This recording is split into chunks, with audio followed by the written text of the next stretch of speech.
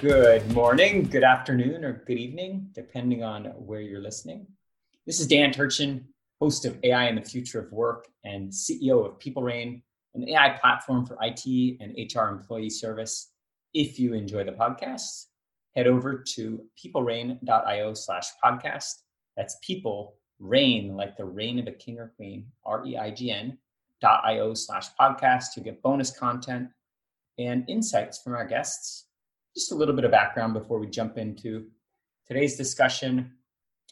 Smart home assistants like Alexa and Siri have become ubiquitous. Around 100 million in homes just in the United States today, and that number was about half that 2 years ago. In my estimation, they really define the generation gap, and I'll give you an example. To me, they really epitomize what it means to be a digital native. I recently heard a conversation with my 10-year-old daughter and my mother-in-law. And it was something to the effect of figuring out the fastest land mammal and the capital of South Dakota. And it went about as expected, with my 10-year-old explaining how you could ask Alexa those trivial facts. The future of work is very much being defined in my den. We talk on this show a lot about AI-driven automation as the fourth industrial revolution. We talk about AI being the new UI, and we talk about voice being the new app. There are a lot of kind of hollow statements that we use casually to describe the shift that's happening in the workplace. What we don't appreciate is that the skills needed to succeed in that future are quite literally being learned today in almost every kitchen in America. The pandemic has invited both new praise, but also new scrutiny for home assistants. We're asking ourselves, is Alexa listening to our private work conversations? Did Siri just replace the office manager? All are things that might be possible. All are questions that today's guest has become great at answering. Today, we get a rare chance to learn from one of the pioneers in the home automation space, Alex Caposalotro, CEO of Josh.ai. Josh.ai is making home automation safer and also more accessible at exactly the right time in history. I'm really excited to get his perspective on AI and the future of work. If you're not familiar with Josh.ai, please, I encourage you, go check out their Twitter feed. It's very colorful. By all means, read up on Alex's journey. Thanks to Dan King from Fireside Strategic for the intro to Alex. With that said, Alex, welcome to the podcast. Why don't you tell us a little bit about yourself and your journey to founding Josh.ai? Thanks, Dan. It's great to be here and excited to have this conversation. In terms of the journey, how much background do you want me to go with? Because I can give you my life's journey, just the founding journey. What's useful? Give us the 45-second version. 45-second version would be remodeling a home. My business partner was remodeling a home. We both have really deep backgrounds in technology and software and machine learning. And we just found the options in the smart home space were really not at the level that we had wanted them to be. This was in the very early days of voice. It was before Alexa, before Google Assistant. There was Siri, but just on your phone, and it was mostly a joke when most people would use it. But we started thinking about a purpose-built AI if the only focus was to optimize the way that you control your home, but also everything in the home. You've got energy management, safety and security, health and wellness. There's a lot that goes on. We thought we could build a really solid purpose-built product. And that was the beginning. We thought Josh was going to be a pure software play. Very quickly realized the microphone technology was not where we needed it to be. There wasn't a lot of great off-the-shelf stuff. So we ended up getting into the hardware business. Been around for 5 years, raised $22 million in capital, got teams deployed all around the US, a little bit in Canada, starting to go abroad as well. And as you said, right time for voice control and home automation. It's been a really exciting journey. You've tended to focus on the high end, kind of the luxury home market. Talk to us about how you segment the market and why you started there. Yeah, so the market's really broken into two different categories. There's the professionally installed market, where you're hiring an AV guy to do your lighting system, your surround sound audio system. Maybe they're installing security and pool heaters and that stuff. And this tends to be fairly complicated. The installers get trained, they go through certification, and they're equipping very complicated homes. The other side of the market is more of the DIY market, the do-it-yourself market. And this would be, you go down to Home Depot, you buy Philips Hue light bulb or Nest thermostat, and you install it yourself. Both markets offer a lot of really cool advantages. And interestingly, one isn't always better than the other. There are DIY products better than the professional products. And then on the pro side, you get that white glove service and someone that is kind of maintaining it and managing it for you. We realized that the DIY space was very fragmented. There were almost internal fights between the Amazon ecosystem and the Google ecosystem, because Google had bought Nest and Amazon's bought Eero and a ton of other products. And we basically said, rather than getting into the DIY space, which was much more nascent and also a lot more competitive, the high-end space was where you've actually seen home automation for over 50 years. You have companies like Crestron, Control4, Lutron, some of these brands you might have heard of, but some you might not. These are brands that exist in every major city, many, many countries around the world. They're really amazing hardware companies, but their software isn't always the best because it's just not their DNA. And so we realized what we brought to the table complemented what those guys do really well. And our approach has always been, we're not trying to compete with the Sonoses of the world for music and the Sonys for TV. We integrate with those guys. We build sort of the brain that talks to and communicates with everything in the home. I watched a video of one of your resellers unboxing a Josh.ai product, and it was like he was unwrapping a Fabergé egg.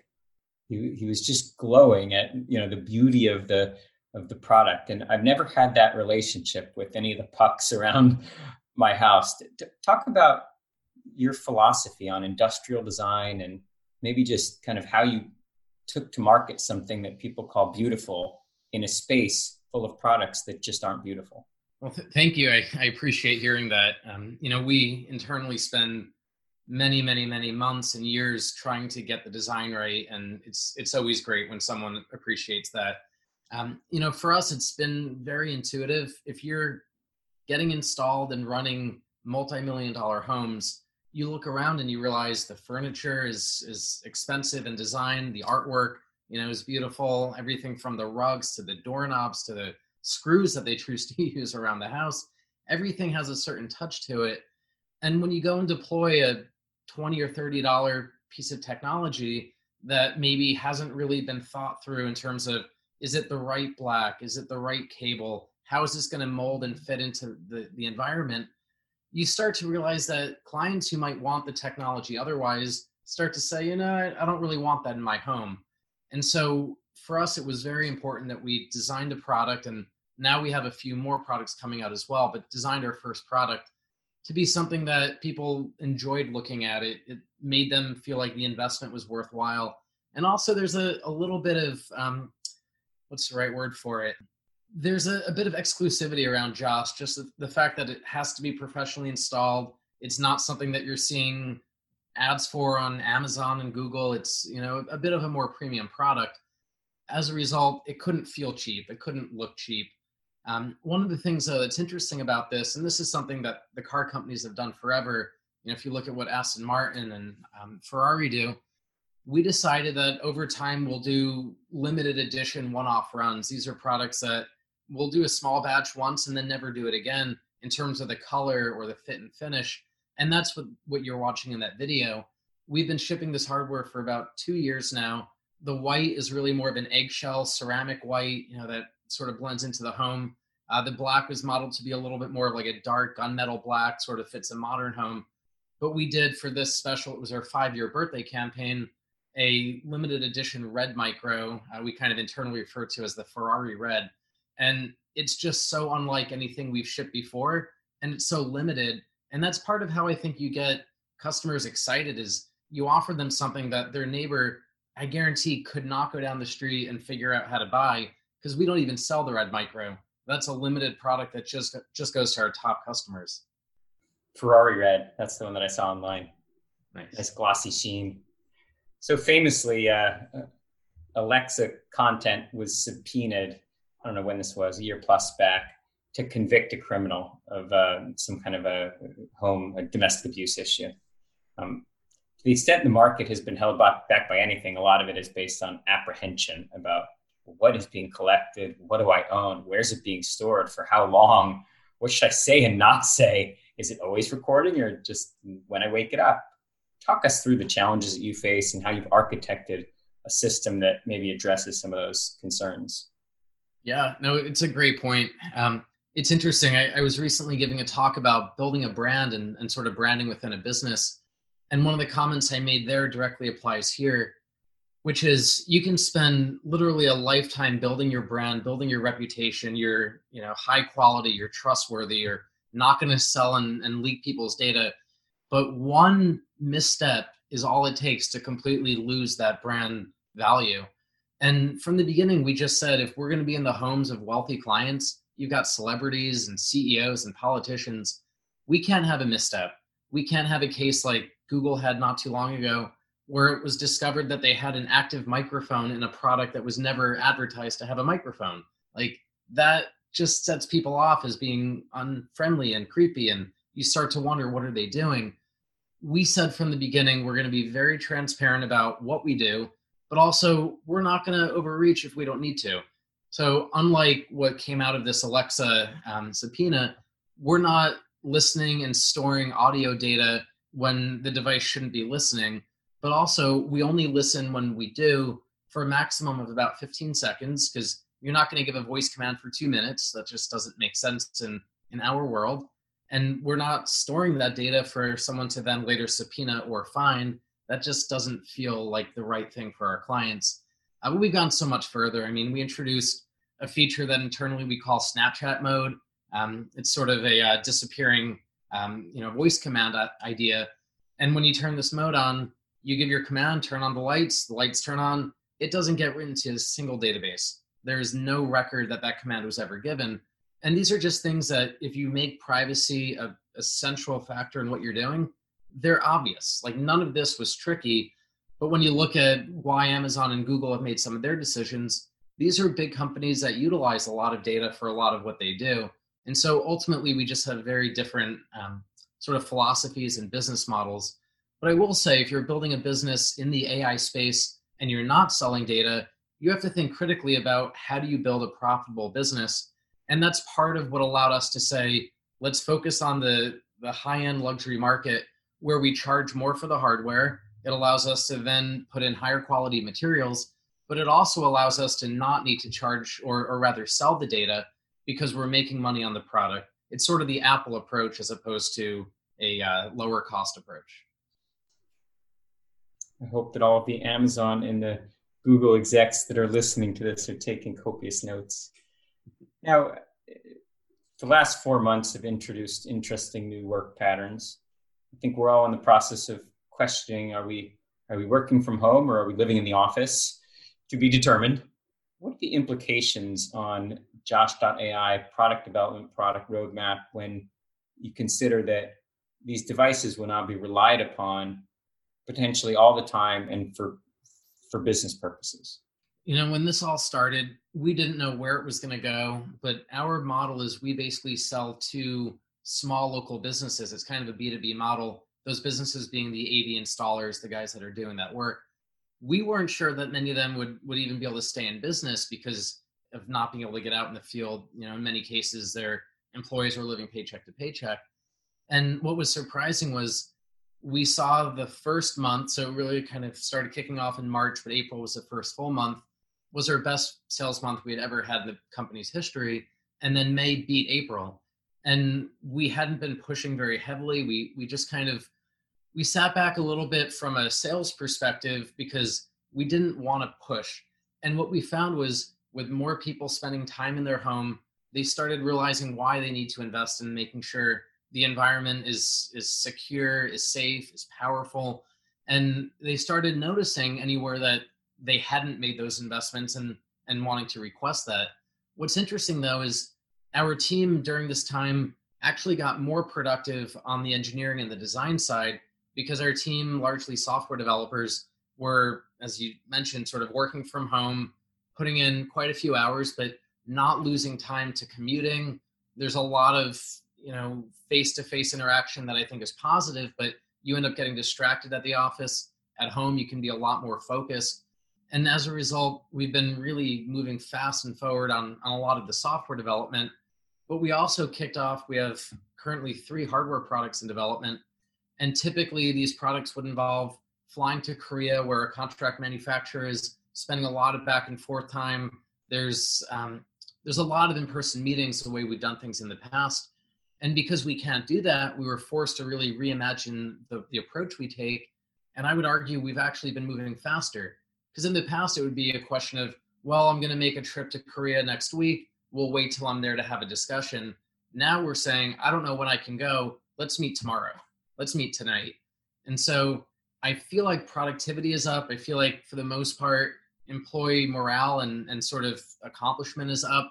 There are always things to avoid. Like as an employer, I'm starting to detect a little bit of burnout. So a number of our employees are starting to go on PTO and little summer vacations. They're not flying for the most part, but taking a road trip or driving to a lake house or something. And I think that's important to remember, that we can burn out working from home. But the result is we didn't end up having to let anyone go because of this. We are hiring a few different people. We actually closed a funding round during coronavirus. So it's been a really profitable and just busy period for us, which I would not have expected back in March. It's a testament to what you built. It's hard to raise these days. Now, in the AI space that PeopleRain is in, we automate the life cycle of employee service requests, mostly HR and IT. Because we have access to personally identifiable information, PII, we are subject to frameworks like GDPR or CCPA, et cetera, in California. I'm wondering, as these devices, Josh.ai devices, are listening in on work conversations potentially, have you been approached by any businesses that either have concerns or maybe have presented new opportunities, new ways to use a Josh.ai device that requires you to maybe apply a different level of scrutiny to data capture? Yeah, so long before COVID kicked off, we've had a lot of requests for Josh and more commercial applications because of the privacy focus. The pitch is often, we couldn't have Google listening in a law meeting or a venture capital meeting, but Josh's focus on privacy is a very different story. And so we've heard this in hotels, the idea that, you don't know who your hotel guest is going to be, so privacy is really important. Retreat centers, obviously office buildings. And it's been a growing interest, a growing demand. Our struggle, and this is something that startups have to really focus on, is we can't go after every market, or we're not going to win any of them.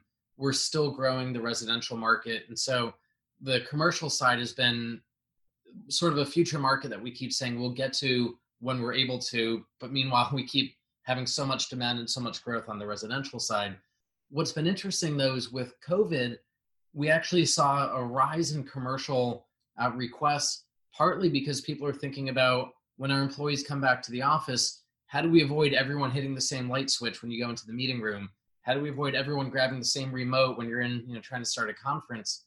And so the hands-free approach is getting very important.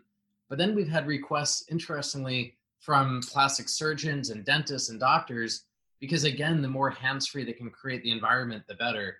Now, these aren't always ideal applications for voice control. In general, people like to give voice commands when they're alone, when they're by themselves. It's tough when you're with other people, especially in a public setting. And also, do you run the risk of anyone in the room could give a voice command? People worry about. But you also want to keep in mind, when you have a light switch in a doctor's office, anyone can go hit that light switch, but you don't because of social convention. So I think these are going to be really interesting new markets for us to explore. We'll baby step, we'll, beta test a bunch of these. I don't know, 2 to 3 years from now, which ones will become the real big game changers. But I have a feeling some of these will just sizzle out and not really happen. And some of these will become multi-billion dollar opportunities. Have you thought at all about the implications of muffled voice through a face mask? What does that do to voice detection? I've thought about it from the extent of myself and a bunch of my team commonly use voice control with a mask on, not just at home with Josh, but on the road with Siri, especially, when you might have gloves or something on. And it's not been an issue that we've noticed. it's possible, depending on the technology stack that you're using, you might struggle a little bit.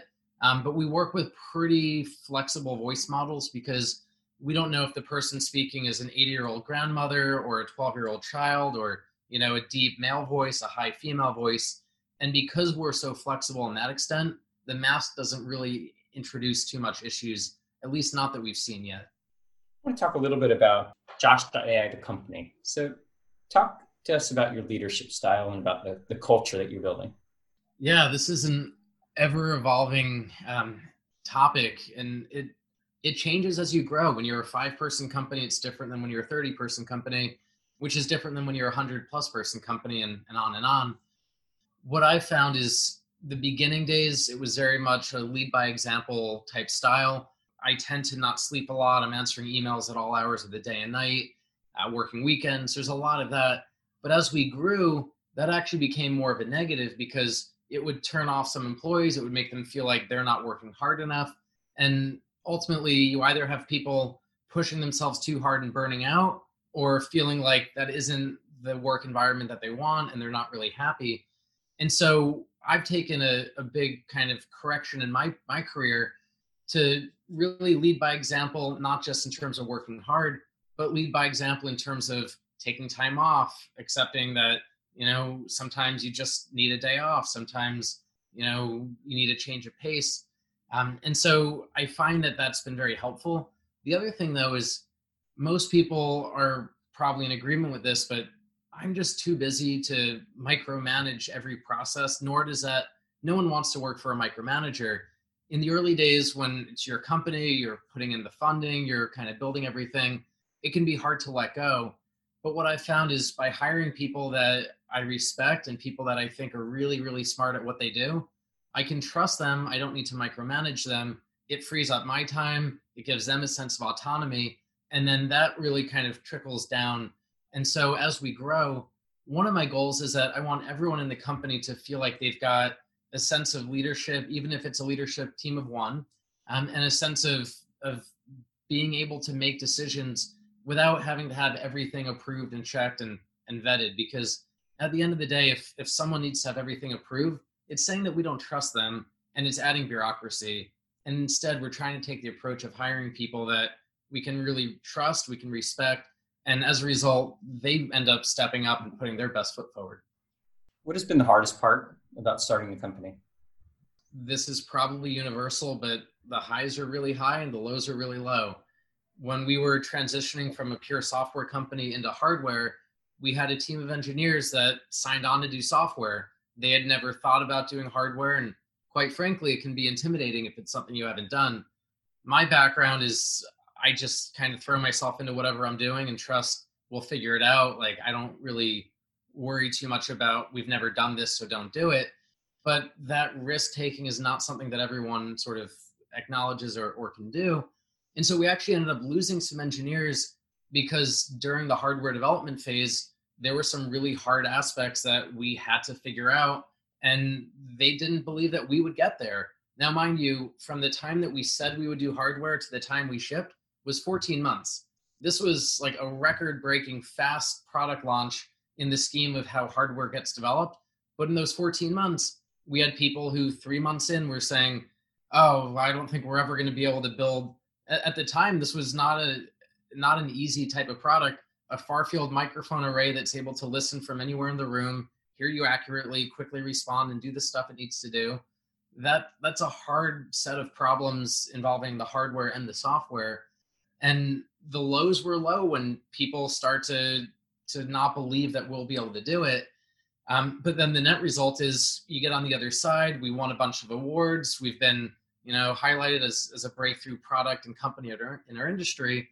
And then you're kind of flying high and feel like everything's great, only for something else to happen. It's this roller coaster of when everything's going well, check behind your back because someone's coming and hit you in the head with a 2x4 is kind of how it feels. So I don't know that this is unique to us, but I think just acknowledging and understanding startups aren't the way that the media makes them out to be. It's not just this, up and to the right chart that is always amazing. There are times where you're questioning, will we make it? Will we survive? Will will we do something really bad with this product? Like, if you build the wrong IoT device that gets deployed to someone's home, what if we somehow have a bug that sets off a thermostat to max temperature for weeks on end because our clients have multiple homes and they might not be back for 3 months? Like, that could destroy a home. Like, these are things that you look at 2001 Space Odyssey with HAL. We need to make sure that we don't get into that space. So I think for me, it's just a matter of, I believe we could build anything. I don't know how quickly or how hard, but we could build anything. But making sure that you've got the right team that is optimistic and confident and, can kind of weather the downturns, because you're going to have some rough days. A real rite of passage for entrepreneurs is that first time when you're sweating payroll. Now, along those lines, give us one example of something you'd do differently if you were starting Josh.ai today. Ooh, it's a good question. First thing that comes to mind is just technology evolves so quickly. 5 years ago, we were really cutting edge with everything that we did. If we were to do the same thing starting today, it would be a different landscape. I would almost question starting the business today with Amazon and Google and everything else going on. But at the time, and with the head start we had, we were able to really carve ourselves, as a niche early on. One of the things that we have often internally discussed about doing sooner was, we took 2 years before we launched hardware, or before we started building the hardware, launched at sort of year 3.5. We struggled to get sales moving in the right direction when we were a pure software play. And if anyone's interested or exploring the smart home space, what we've learned is you can make money selling boxes, selling hardware, selling gear. It's really hard to make reasonable money selling pure software, at least with the type of stuff we do and the way that we've approached it. So I would go about building hardware pretty much from day one, knowing what we know now. And then the other thing, which is just a lesson learned that we'll keep relearning, and everyone always talks about this, but you still screw it up all the time, is be really slow to hire and really fast to fire. We've had people that we knew were not working out that we said, well, they're improving, and there's an aspect that we like, so we'll put up with the aspect that we don't like. And every time that's happened, it ends up just becoming a bigger and bigger issue that if we had ended it in the beginning when we were first aware that there was a mismatch of culture and everything else, I think I would have had more enjoyable nights. It feeds everyone. Like, if someone's a downer, everyone in the company kind of sees that and it impacts them. And I think it's important to just really maintain a sense of, you want positivity, you want people that are excited. And if someone is just a downer and complaining and saying, we'll never be able to do that, why are we even trying to do that? And they say that, for enough time, the rest of the team start to listen to that. And that's been some of the stuff that I wish we could have, gotten ahead of sooner. Hey, Alex, we're about out of time, but I gotta get this one last question. And so you talked a little bit about competing with Amazon and with Google. You got a lot of aspiring entrepreneurs out there. What's your advice for anyone who's about to be a David and go try to slay Goliath? What's been your secret, and what advice would you have for them? Yeah, so I hear this all the time, and I think it's really a matter of not understanding the market appropriately. So an example of this would be, let's pretend there's a company that really owns a market. So let's take Starbucks, for example. And you said, I want to slay that giant and basically do what they do for the customers that they currently have. You're fighting an uphill battle that is probably not going to work out. But instead, if you said, hey, Starbucks they've never gotten on the bandwagon of this new emerging trend of boba tea or chai teas or something that they're not very good at doing. And you were to say, I'm going to survey customers, I'm going to understand the market, people want this, there's a gap in what's available, there's a barrier to do it. The reason Starbucks isn't doing it is because it's really hard, or it doesn't align with their model, or there's a sourcing problem or something. And you figure out that there's a need, there's a sizable market, and you have some unique insight into how to build that market, penetrate that market, build your customer base. Well, you've basically answered from the get-go, why you're not slaying the Goliath. You're letting Starbucks be Starbucks, and you're creating a new entity that will either live alongside Starbucks or let Starbucks kill themselves over time. And that's kind of what we found in the smart home space. We surveyed initially 100 people that had smart homes in 2015 when we started, and all of them said they felt like things were overpriced, too complicated, didn't love what they had. And so that told us there was a market. And when we started diving into, well, why don't they like what's available and why don't people make better products? Because it's really, really hard. And voice control, machine learning, AI was a part of how to make that better, but building the right hardware, building the right ecosystem, there's a lot to it. And so I don't really worry about Amazon and Google because they're really playing in a different space. They're serving a different customer. They very well might be successful at what they're doing, but that doesn't impede on our ability to be successful at what we do. We've really carved a niche that I know is hard for others to get into and is needed by many, many people. Well, Alex, feels like we're just getting started, but we're going to have to wrap up. Maybe as some of these trends unfold, we'll have you back for a second version of this. How does that sound? Sounds great. Always happy to chat. Well, there you have it. Alex Capisalatro, CEO of Josh.ai. For all those listening, if you'd like to hear more, go to peoplerain.io/podcasts, sign up for the newsletter. And again, thanks to Dan King from Fireside Strategic for the intro. Back this time next week with another fascinating conversation with a fascinating guest.